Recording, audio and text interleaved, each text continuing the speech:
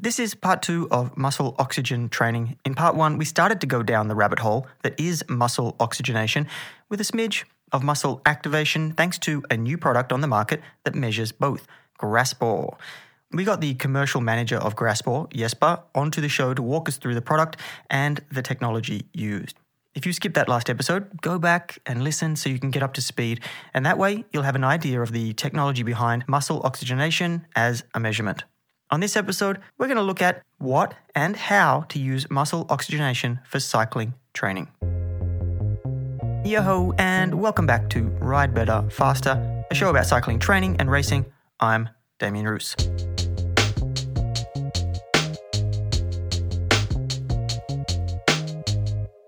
Muscle oxygen training is simply a method of training which uses muscle oxygenation to guide the intensity and duration of training.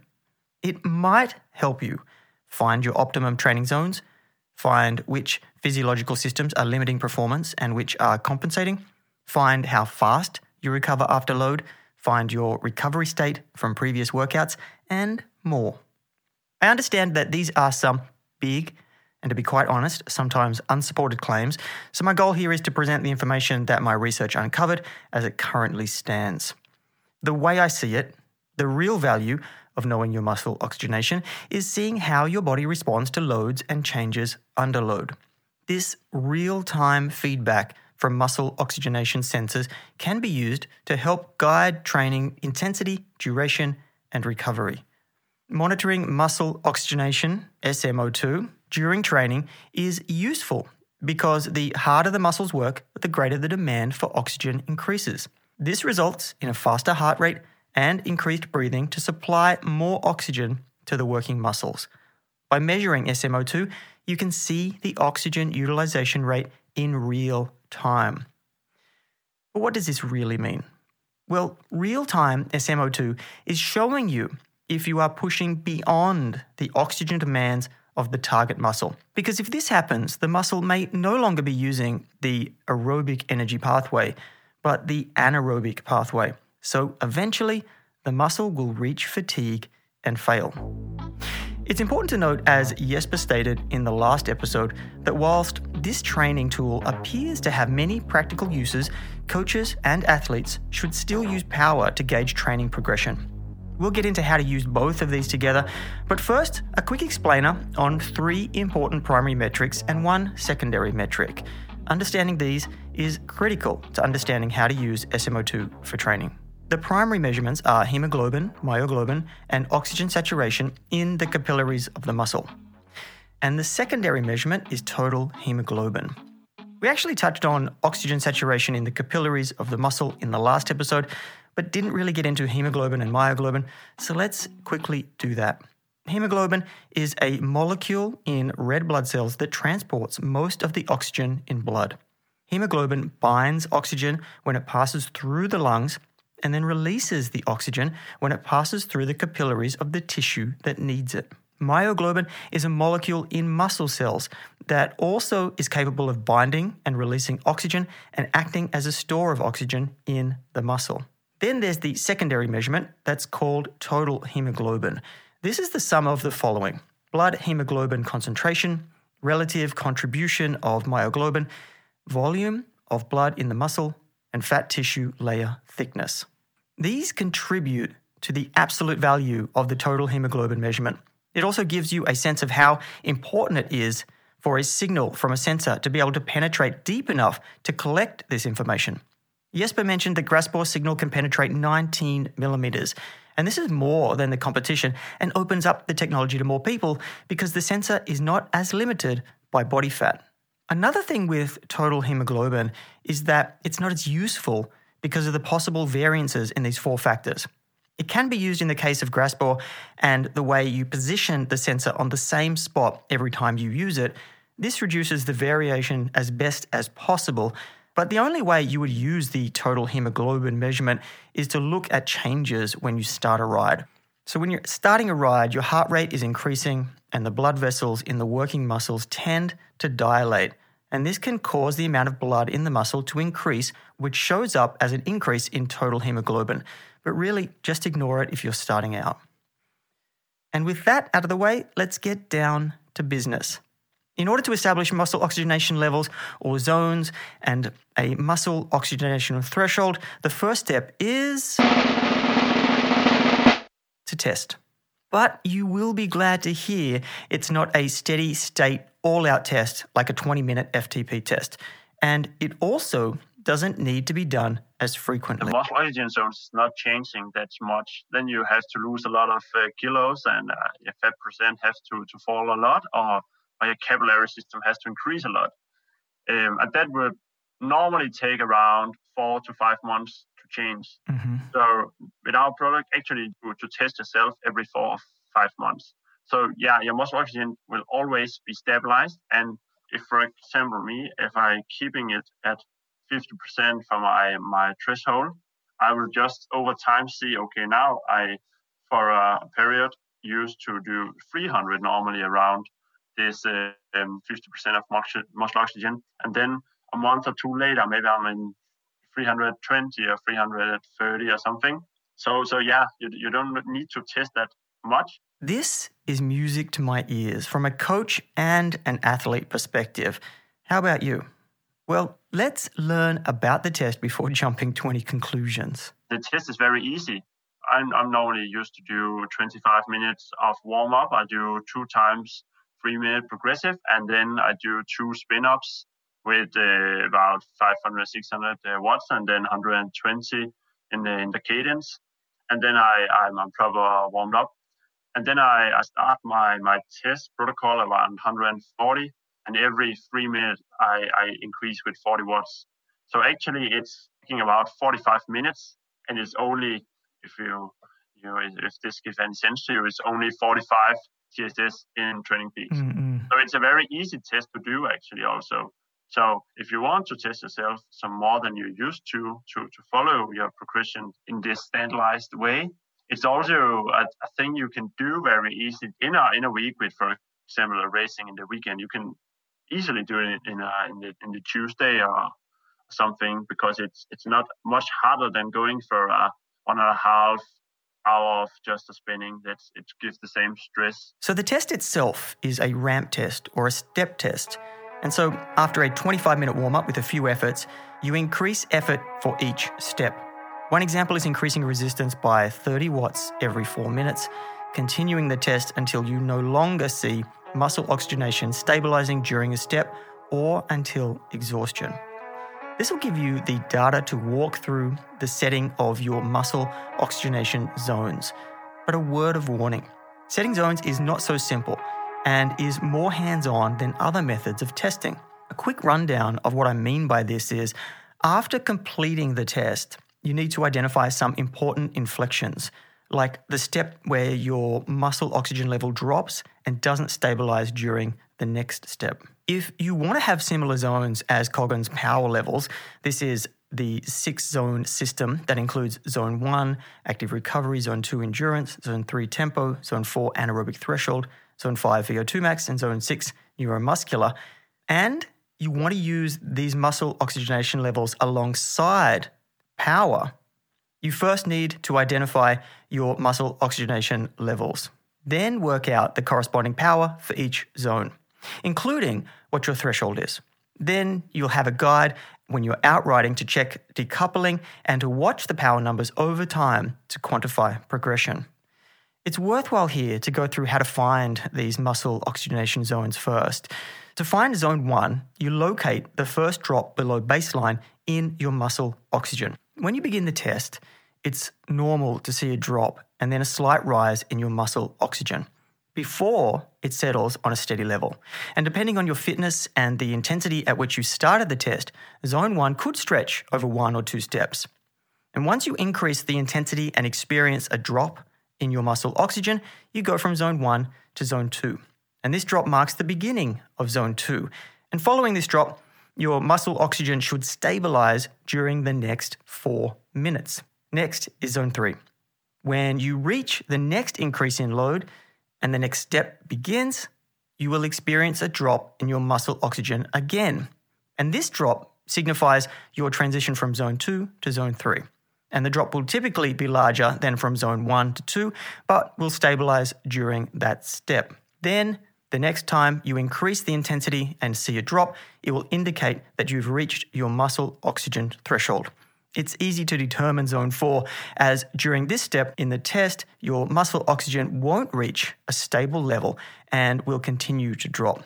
If you continue to test after this step, you will enter zone 5, and this zone is identified by your muscle oxygen stabilizing at a low level or even beginning to rise slightly.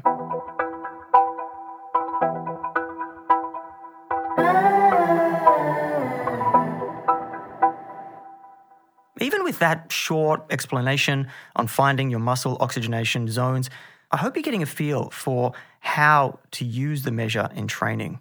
Real-time changes in SMO2 are telling you more than decoupling of your heart rate. At least it'll tell you what's going on in your muscles in real time, so a much faster rate than heart rate would. But let's dig in here and get to the different ways to use SMO2, starting with a personalized warm-up. People is just taking the bikes and they're going slowly out from the city, and when they're just out from the city, they start to do the efforts. And what we can see is the blood flow is not at a certain point where you are probably warmed up to start these hard efforts. So we want with the muscle oxygen to show when you're, for example, doing a protocol of warm-up, your muscle oxygen is increasing through this warm-up. And when the muscle oxygen is a point where it's not increasing anymore, then you're probably warmed up. And after you're doing this warm-up and you succeeded with doing a good warm-up for you, you can do your efforts. Warming up properly can now be quantified using real-time feedback. And this is one of the best reasons to get a sensor. Warming up muscles, of course, involves dilating the blood vessels to get oxygenated blood flowing into the muscles. Using a muscle oxygen monitor shows you exactly that, and it gives you clear metrics around it. What this looks like in practice is a low muscle oxygen starting point. Let's say the SMO2 is around 65 to 70%. And as the muscles warm up, these numbers slowly climb. After a few hard, short efforts during the warm-up, the numbers will climb even higher. In this case, they might get up to 85% muscle oxygenation. And it's getting this high number, which is exactly the goal of warming up. It is a very individual number, and you don't need to establish perfect scores, just oxygen values that are near your high values. Now we get to the work of a session once you're warmed up. And in any structured training session, there's going to be intervals. And here's where Jesper talks about SMO2 as a way to gauge recovery between intervals, even short ones. Then you also have the opportunity to control your time and your rest between intervals, because a normal trainer tells athletes you have to do a 6 times 6 minute threshold intervals today with amount of watts, and you have to have, for example, a 4 minutes rest between. What we found out when we are working with these astronauts and also the athletes was it's very specific from person to person how long should this rest between intervals be. So, for example, when I'm doing 40-20 intervals, where it's a very known interval of 30-30, I could see that in the first set of intervals with, for example, 10 times 30-30, 30 seconds of rest is way too much for me. I need, like, for example, 8 seconds in the first times. Then when I get to the 6th or the 7th, maybe I'm about 30 seconds. And then I'm in the 9th or 10th times, I'm, for example, about 40 seconds. And that's secure. You always stress the body and the muscles just like you. It's perfect for you as an athlete. So just to cut you off, so it's actually dynamic enough to do it within 40-20s. So without doing a complete set and then resting between the next one, you can actually pick up the points after you've done the 20-second sprint, for example. Yeah, exactly. Huh. Okay. And also you have the opportunity, for example, when I'm doing like 3 sets normally, and my trainer says to me, Jesper, you have to do 3 sets of 10 times 30-30 today. Then when I'm going to the second set, it's maybe I start at 20 seconds instead of the 8 seconds, and then I ended 1 minute of rest. And I can also see if I start before this 1 minute, then my muscle oxygen is going way lower in the 30 seconds of hard effort that normally I'm keeping the watch stabilized, or other watch, and I have my muscle oxygen stabilized, my watch is way too lower than it was in the first set of intervals. So then I have the opportunity to say, okay, this is it's way too hard for me, and I have to stop in this second set of intervals, maybe in the third set way before. So you have the opportunity to change your training and adapt to what your body is up to for this specific day. So that's also an option to control your rest between your intervals, and to secure you during the amount of training your body can adapt to in the specific day. To sum up what Jesper just said, comparing muscle oxygen responses between short intervals is when you intentionally are going into the red anaerobic zone, so your muscle oxygen is tanking on each interval. Between intervals, muscle oxygen recovers, but if you see that the lowest values on each interval really starts to nosedive after a number of sets, it's probably time to call it a day. So for these short efforts, it can change your prescription in real time. But how does it work with longer intervals? Say you want to do threshold intervals. If you're trying to do FTP intervals at the same power each session or within sessions, you might not be maximizing your adaptations because your body's abilities fluctuate day to day based on stress, sleep, recovery, nutrition, etc. So relying on numbers entirely, such as a specific number from your power meter, will not help this. And this is where muscle oxygenation can really give you a better insight into how close you are to going over your threshold into the danger zone. Because if you step over your threshold, it's called a threshold for a reason, significant changes occur, such as a decrease in the body's pH, increases in core temperature, and increases in CO2 concentration occur at higher intensities. And these changes affect the body's ability to produce ATP through aerobic respiration. Monitoring changes in SMO2 will show you this and can help you optimize and improve your interval workouts. When muscle fatigue occurs in a threshold workout, SMO2 will decrease. This drop in SMO2 shows the muscle oxygen demand was greater than what was supplied, indicating an unsustainable effort, which also results in lactate formation. And this results in your inability to complete an interval. So by knowing the point at which your SMO2 drops low enough to cause fatigue, you can guide pacing at these training intensities. So you can gauge when muscles are fatiguing at the end of a workout, and you do this by watching what happens during an interval. So for example, if you see muscle oxygen staying at a nice plateau, you are at or below threshold. So if you hit your first interval and your muscle oxygen is fading throughout the interval and you're feeling pretty weak, it's probably too much of a load.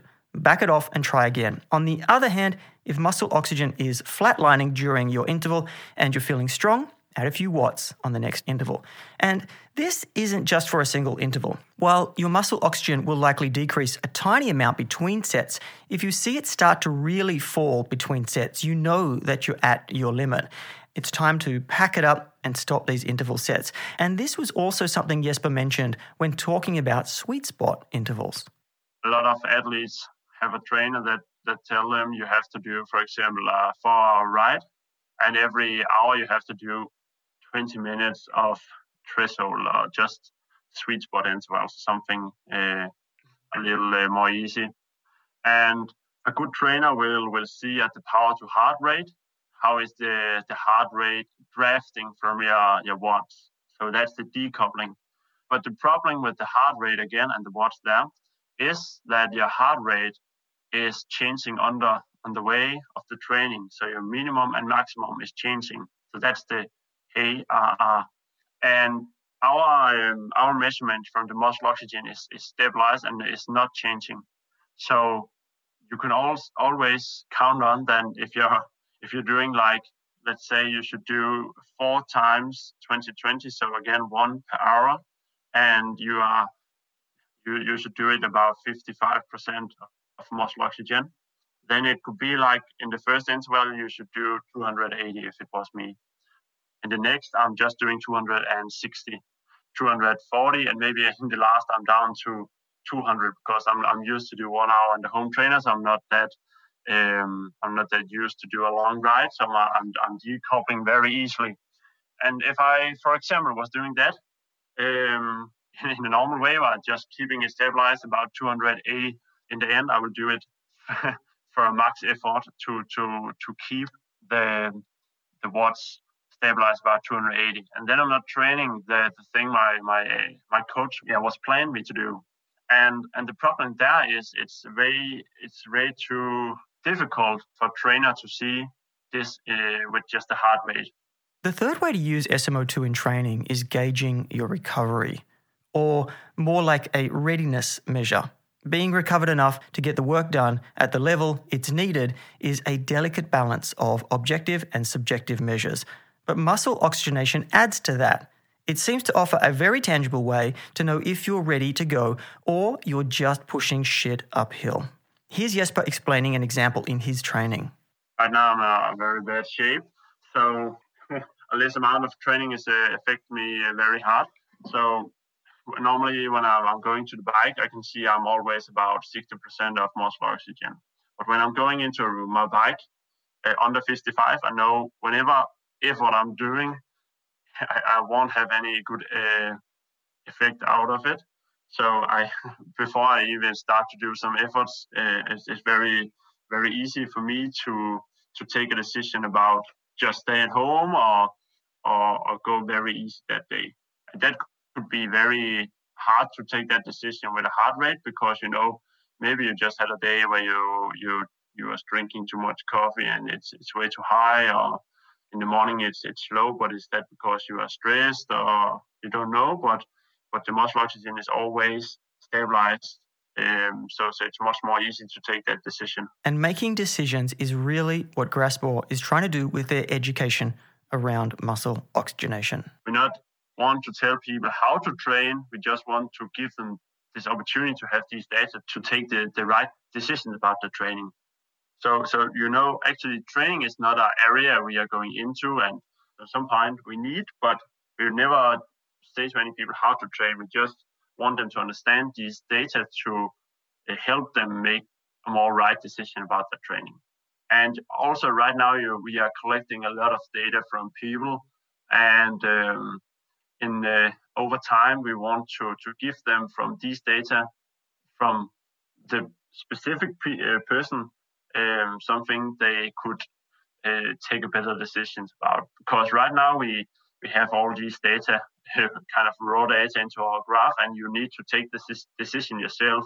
But over time, we want to have that much data that we can tell you exactly today is too hard for you to train. You need to take it more easy.